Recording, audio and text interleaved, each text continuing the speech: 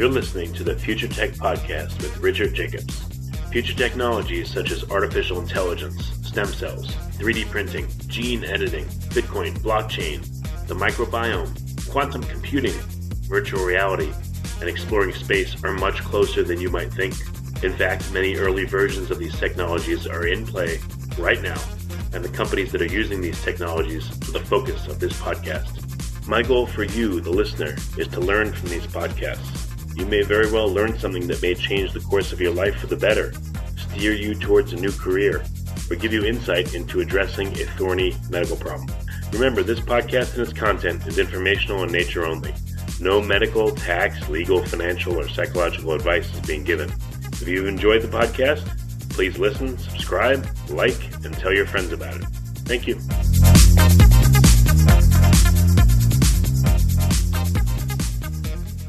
Hello, this is Richard Jacobs with the Future Tech and Future Tech Health podcast.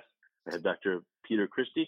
He's the founder and CEO of GALT, General Automation Lab Technologies. And they isolate, cultivate, and screen the living microbiome, thousands of microbes at a time, which is really, really cool. It's a high throughput way to look at microbes, it looks like. So, Peter, thank you for coming. Well, thank you. Thank you for having me.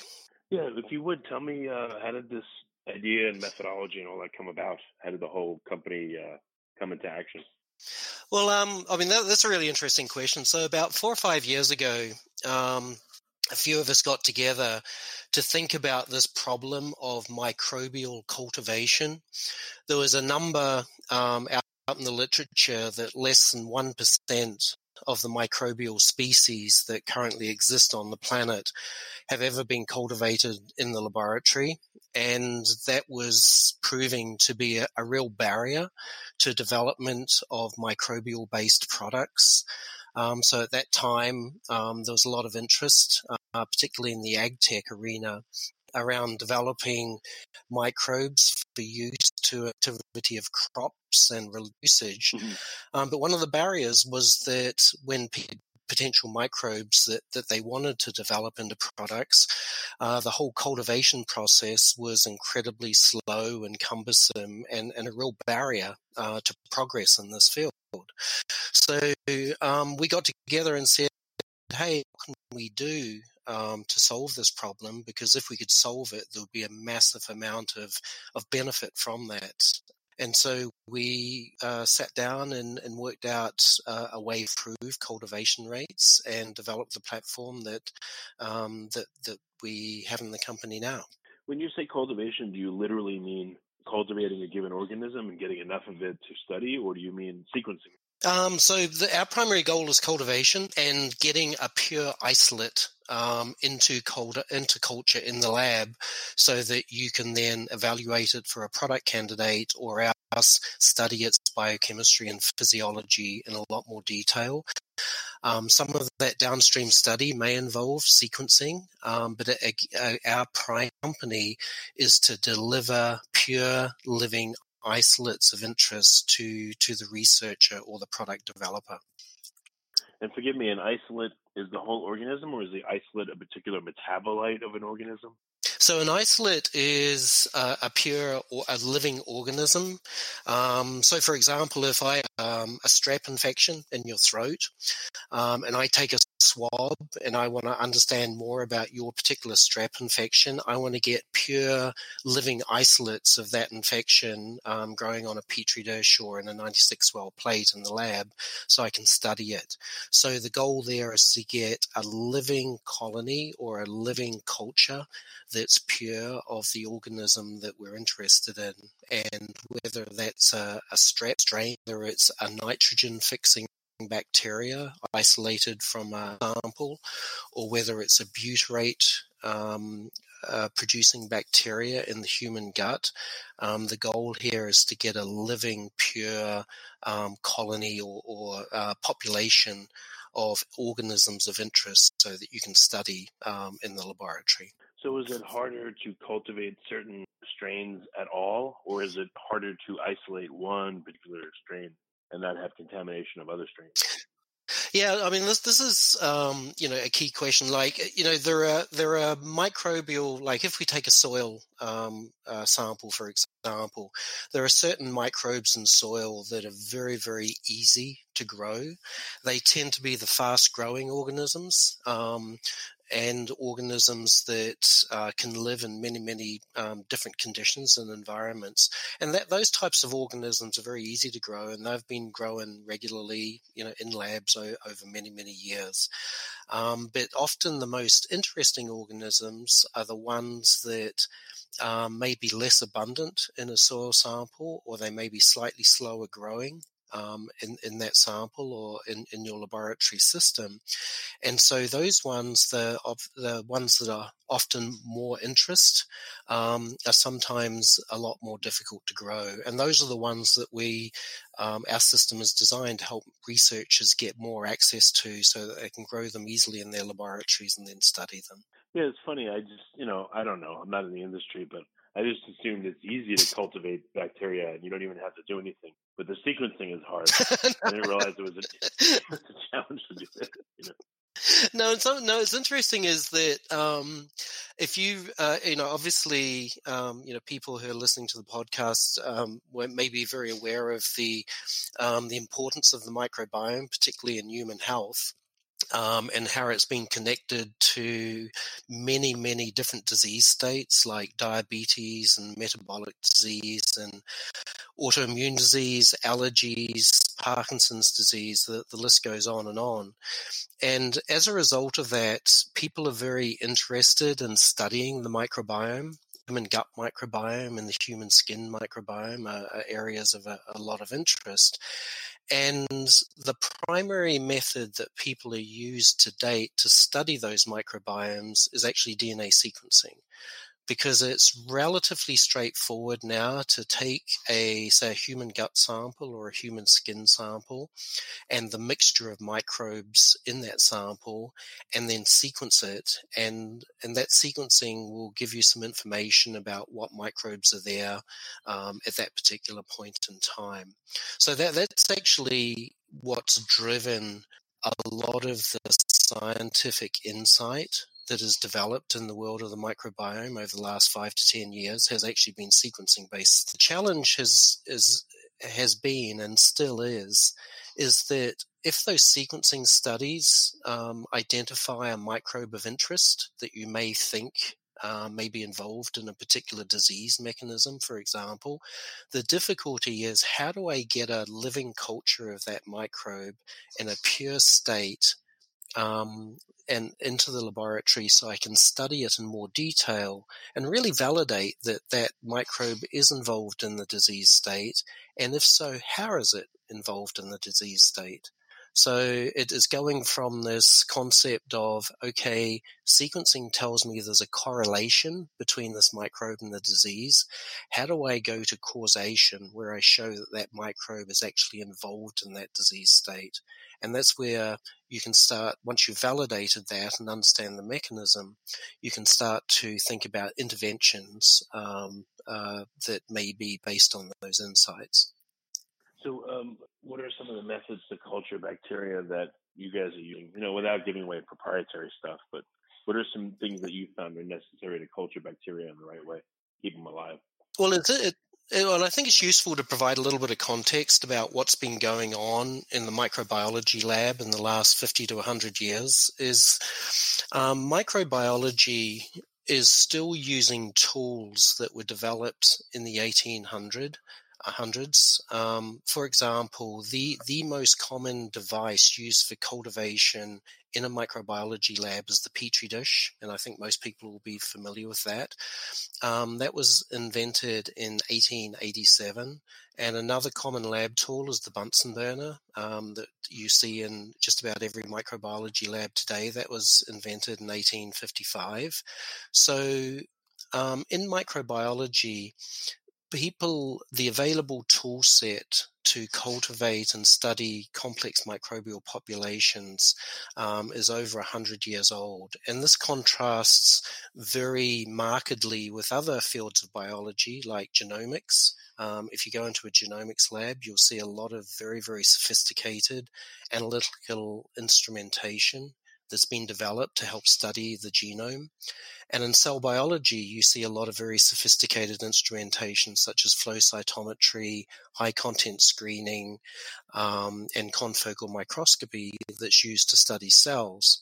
But for some reason, the microbiology field has not benefited from the development of these type of tools. So what we're doing here at GALT is developing a instrumentation-based tool set to greatly facilitate the whole cultivation process in microbiology labs and greatly increase the productivity of that process.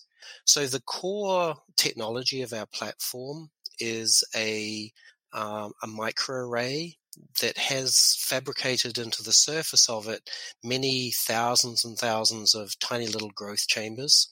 So this allows us in a very small device to cultivate in parallel an incredibly high number of isolates of pure bacteria on the device. And then the instrument that we developed transfers interesting targets that grow on that device into a 96-well plate, which is the standard format in the lab.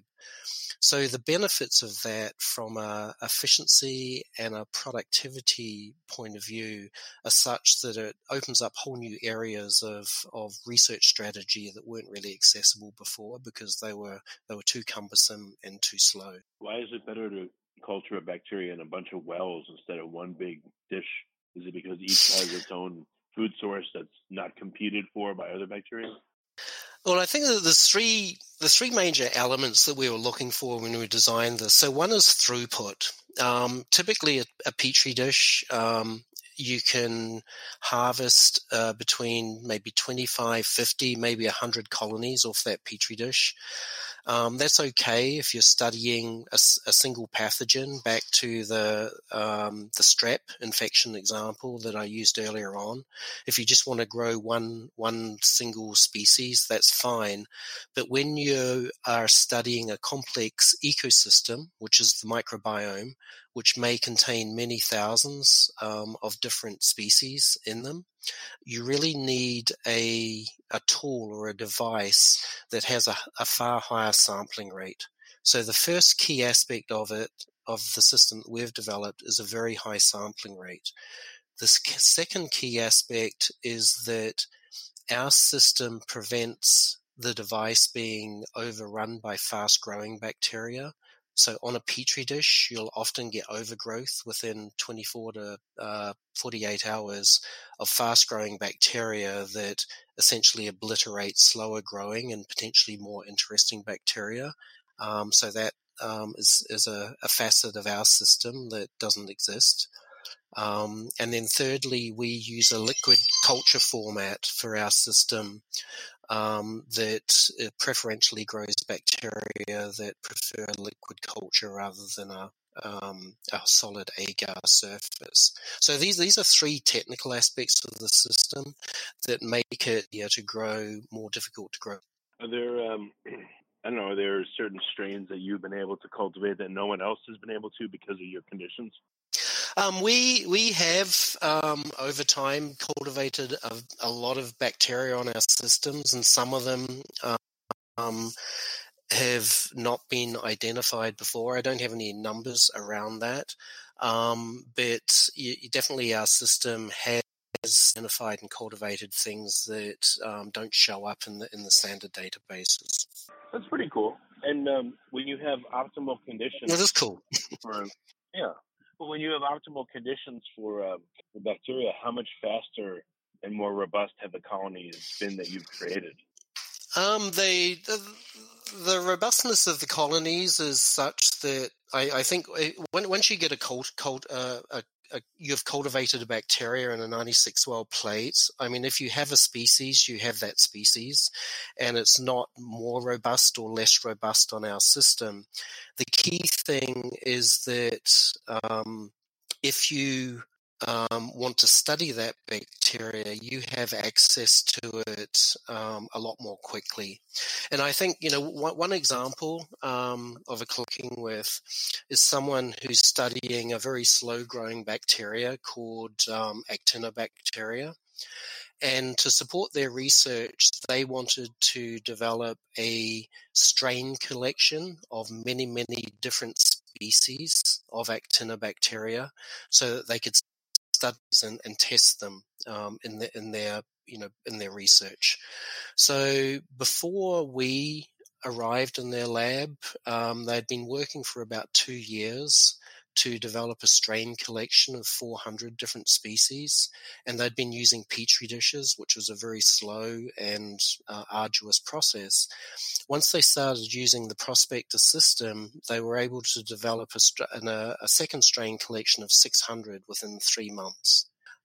So that provided for them a tool set, which is the strain collection, to support their research they were able to develop that tool set far faster and far easier than what they could do with current technologies. So this is the difference between taking 2 years to get to where you want to go to taking 3 months, which is a major advance if you're studying a microbiome-based disease, or if you're an agricultural biotech researcher looking for microbes that can enhance crop productivity, for example.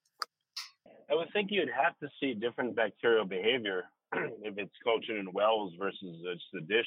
I mean, maybe it prevents the formation of biofilms, encourages them, or you have like a certain amount that can fit in a well, I guess, maximally.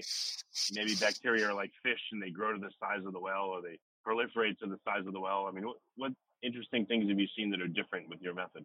Well, I think, that's a good point. So the end result, as I was saying, is, you either get an isolate or you don't. And the end result is kind of the same, whether we use a petri dish or an array-based approach. But you're absolutely correct that on the array-based approach, things grow differently. So, one example of that is that we find that we're able to detect growth on our array far faster than what you can on a petri dish. And the reason is that the microwells that we're growing these microbes in are about 3 nanoliters in volume. So bacteria growing in that microwell, you can detect them quite early in the growth phase. And whereas on a petri dish, you have to wait perhaps 3 days because the bacteria have to grow into a visible colony on the surface of the petri dish before you can see them. So we're actually exploring this to understand in what situations would it be a benefit to be able to identify growth of bacteria time or a third of the time versus a petri dish, and where would that be beneficial? So that there's certain applications and potentially in the medical arena and diagnostic arena where getting faster results may be useful, and we're looking at those to try and understand that.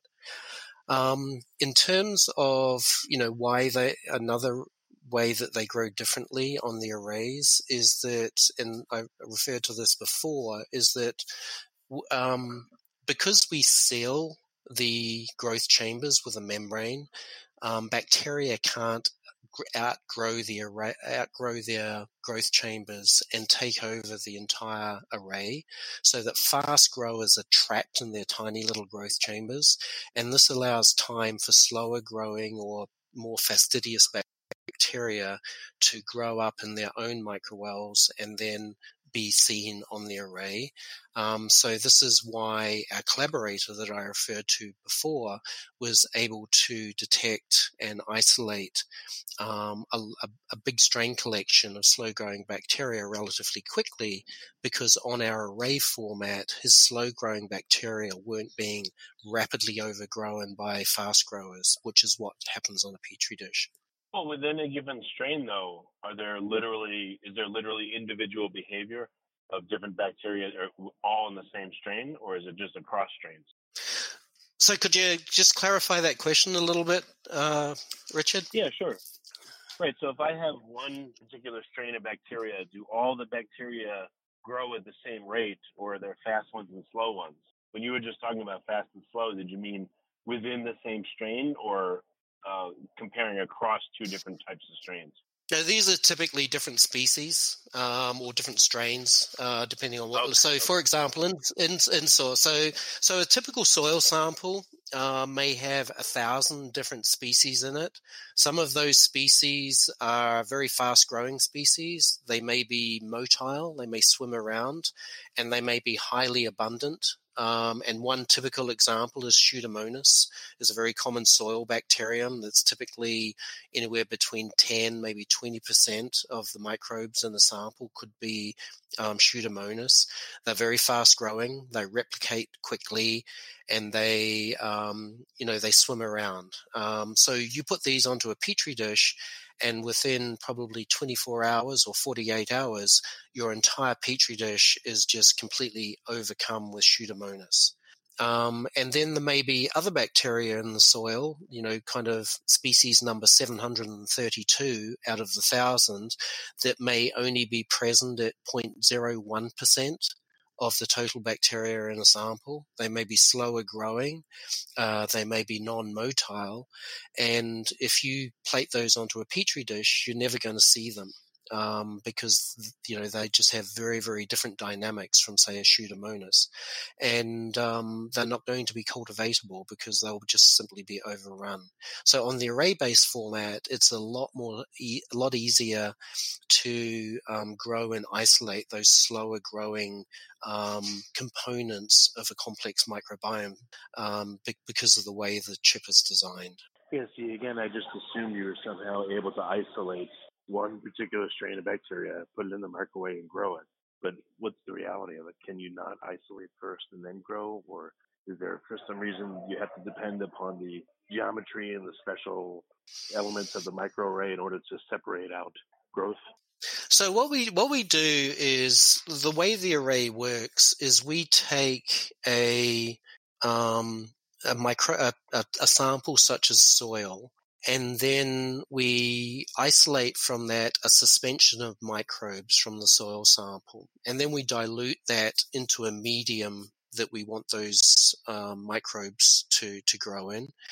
Then we load that suspension of microbes onto the array such that individual microbes partition into growth chain, and then we seal it, and then the individual microbes grow up. So what we have on the array is hundreds and hundreds of microisolates in their growth chambers that are all derived from the original microbiome sample, and they're different because they're all derived from a separate microbe in that sample. So the array itself will have a large number of isolates that represent a multitude of different species from the microbiome sample that you first started with.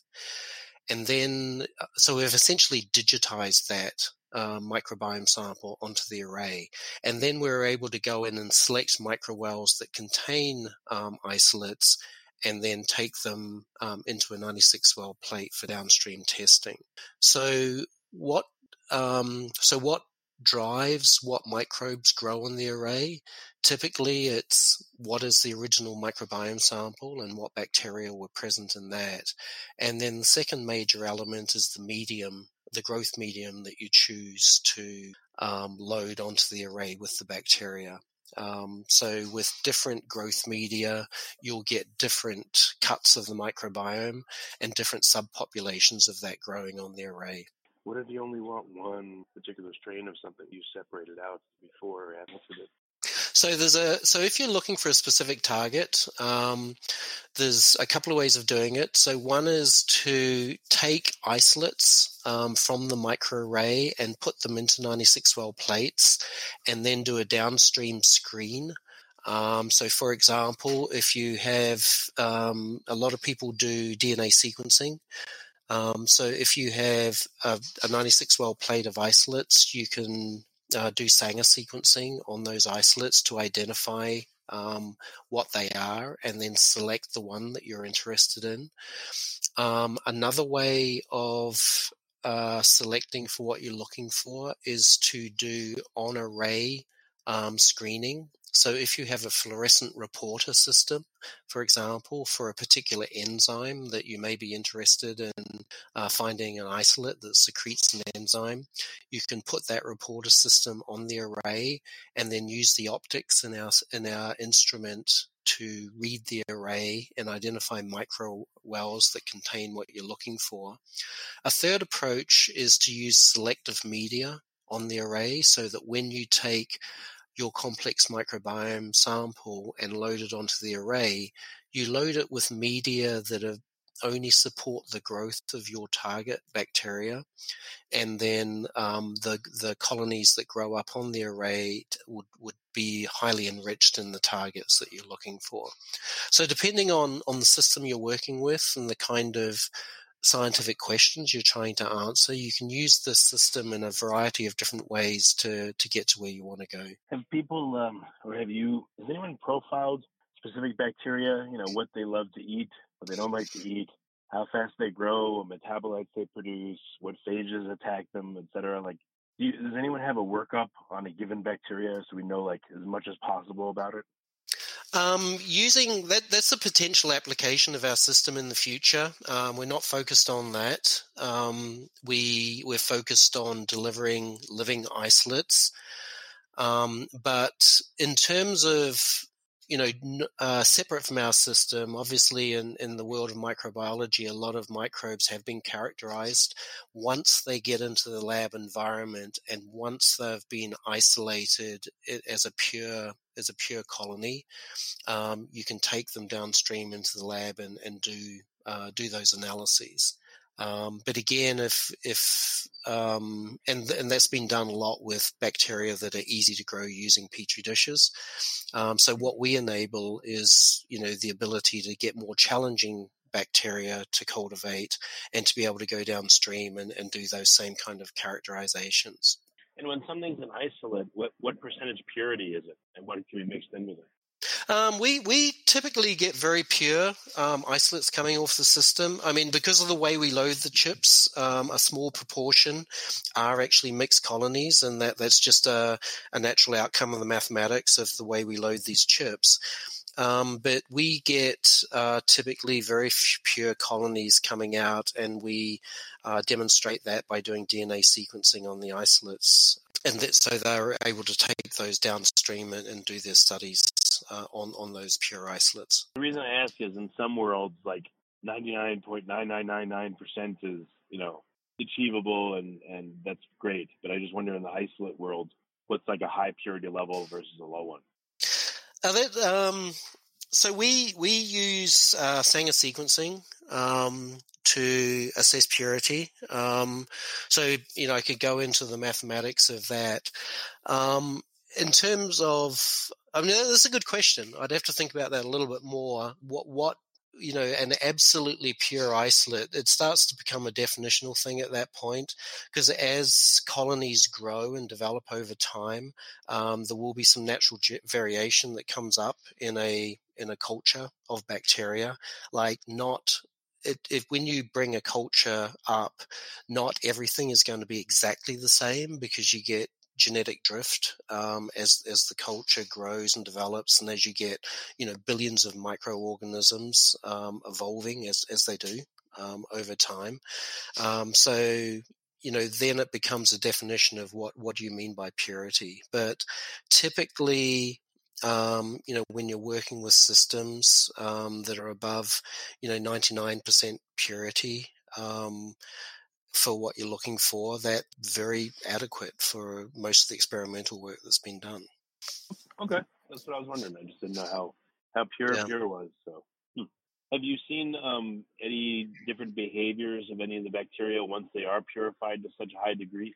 Do they act differently versus when they're around all kinds of neighbors?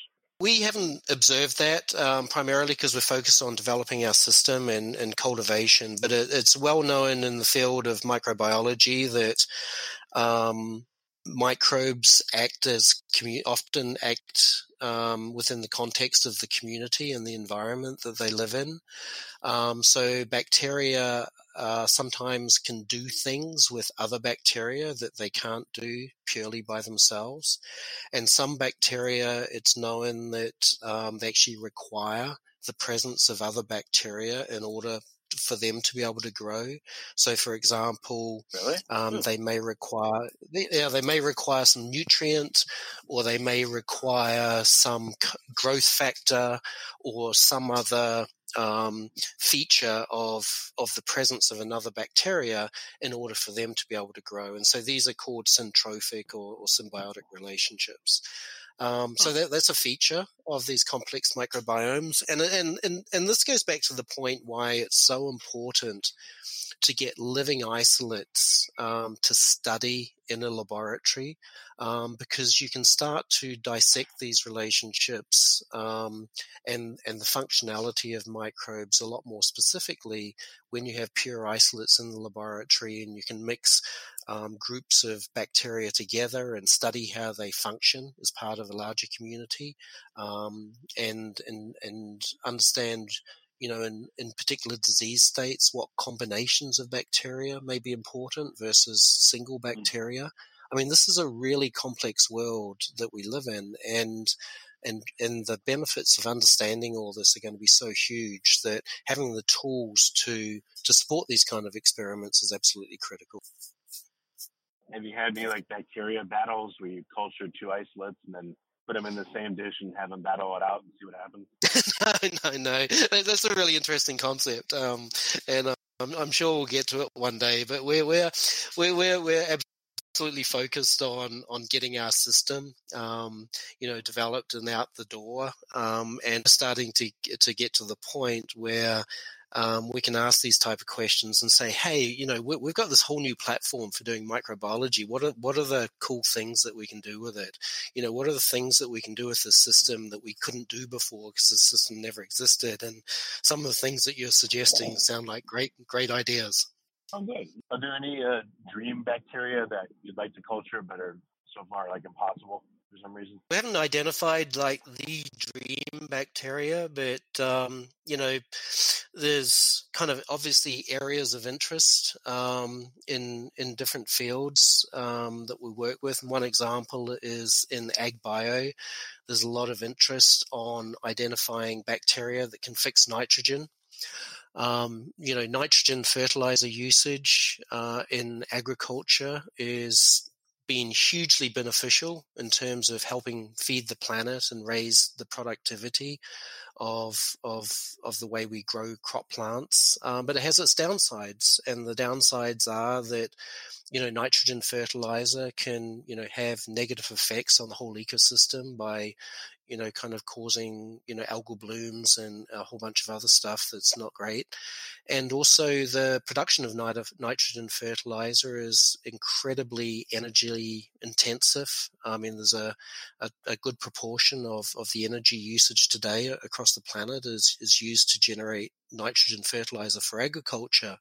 So there's a lot of people really interested in finding microbes that can fix nitrogen from the air, and so potentially allow us to reduce the usage of nitrogen fertilizer globally. So, if our system could help find that magic nitrogen fixing microbe that could, really reduce significantly the amount of nitrogen fertilizer that's used, that would be amazing, and it would all, it would be fantastic. Yeah, perhaps your technology could be used to bacteria that are in very, very low amounts in a given system that are usually invisible because of the other bacteria that predominate them. Mm-hmm. Absolutely. And I think that there's other disease states, I've talked about agriculture, but if you go into the human gut, and there's, kind of connections being drawn between major diseases like diabetes and the microbiome, metabolic disease in the microbiome. There's been some recent papers come out that's shown or indicated that the outlook for patients that have pancreatic cancer may be driven by the microbiome that exists within their tumor, for example. So in any one of those disease states, as we delve into it deeper and understand the mechanisms by which the microbiome has these effects, being able to identify and cultivate the specific 1, 2, or 3 bacteria that are critical in those diseases, and then be able to use those bacteria as therapeutics or as treatments for these patients would be an incredible breakthrough as well. So using our system to find and isolate those bacteria would be an incredible achievement for us. So I guess in our guts we have how many different strains are thought? 1,000, tens of thousands? Again, it becomes a definitional thing, but I think in a typical human gut sample, you'll have anything from, say, 300 to 600 different species. And then within that, there may be different strains and subtypes and such like, and that those species will vary from one individual to another. So you have to look, from a population perspective versus an individual perspective. But yes, these are the complex ecosystems that do a lot in our gut that I think we've only realized how important that is in the last 5 to 10 years. So what's your goal from here forward for the next few years? Do you want to just get faster at cultivating? Do you want to also cultivate uncultivatable previously strains? I mean, what would be the big wins for you guys over the next few years? Well, the big wins, I mean, there's 2 levels of looking at this. The big win is, from a technical perspective, is cultivating faster and cultivating, previously uncultivated ones and cultivating bacteria that, make a real difference from a health and human wellness perspective or from an agricultural perspective.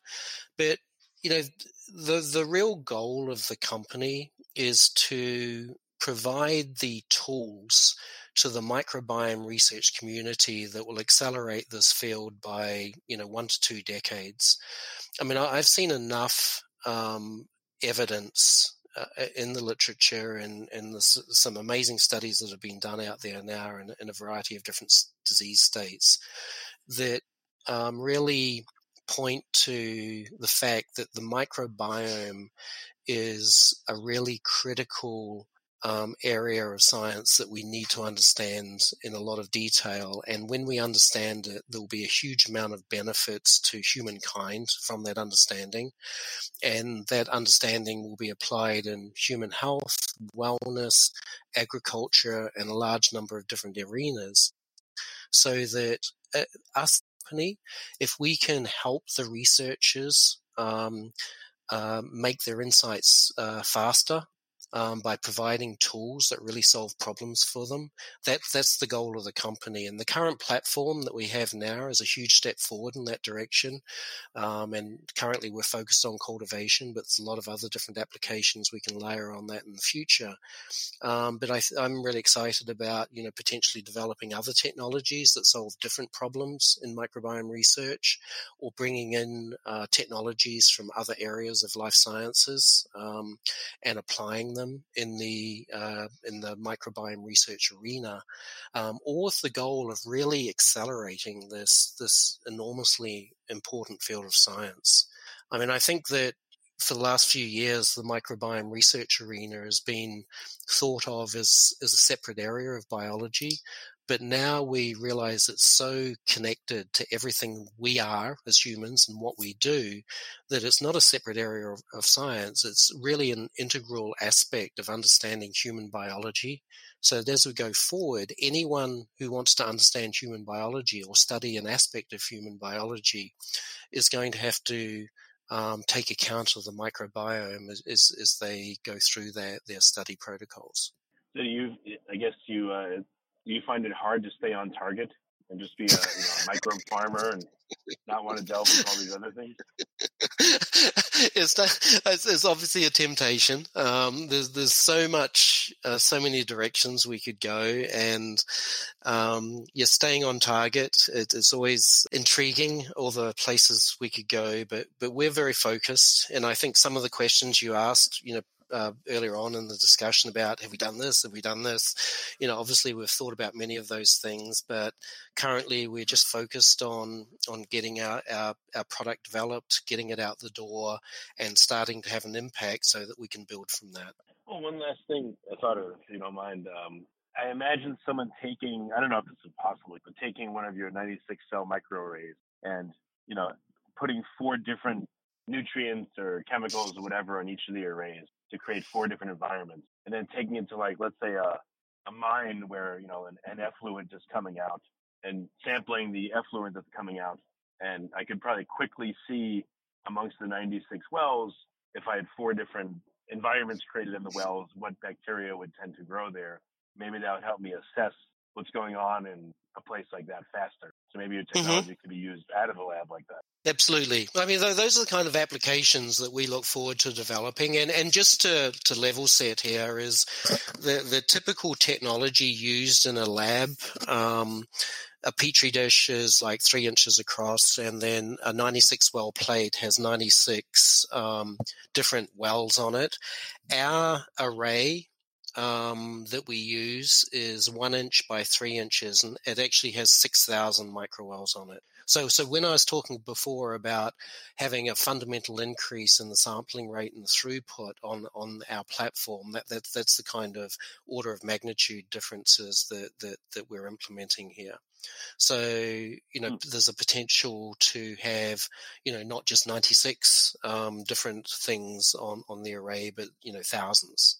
And that opens up a whole new world in terms of what you can do with the system. Yeah, that's great. Well, excellent. Well, thanks for taking the time. What's the best way for folks to get in contact or to ask questions? Feel free to email me. So my email address is Peter, Peter, at GALT-INC.com. Very good. Well, Peter, thanks for coming on the podcast. I really appreciate it. Super. Thanks, Richard. Thanks for the opportunity.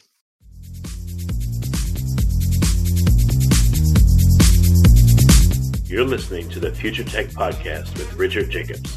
Future technologies such as artificial intelligence, stem cells, 3D printing, gene editing, Bitcoin, blockchain, the microbiome, quantum computing, virtual reality, and exploring space are much closer than you might think. In fact, many early versions of these technologies are in play right now, and the companies that are using these technologies are the focus of this podcast. My goal for you, the listener, is to learn from these podcasts. You may very well learn something that may change the course of your life for the better, steer you towards a new career, or give you insight into addressing a thorny medical problem. Remember, this podcast and its content is informational in nature only. No medical, tax, legal, financial, or psychological advice is being given. If you've enjoyed the podcast, please listen, subscribe, like, and tell your friends about it. Thank you.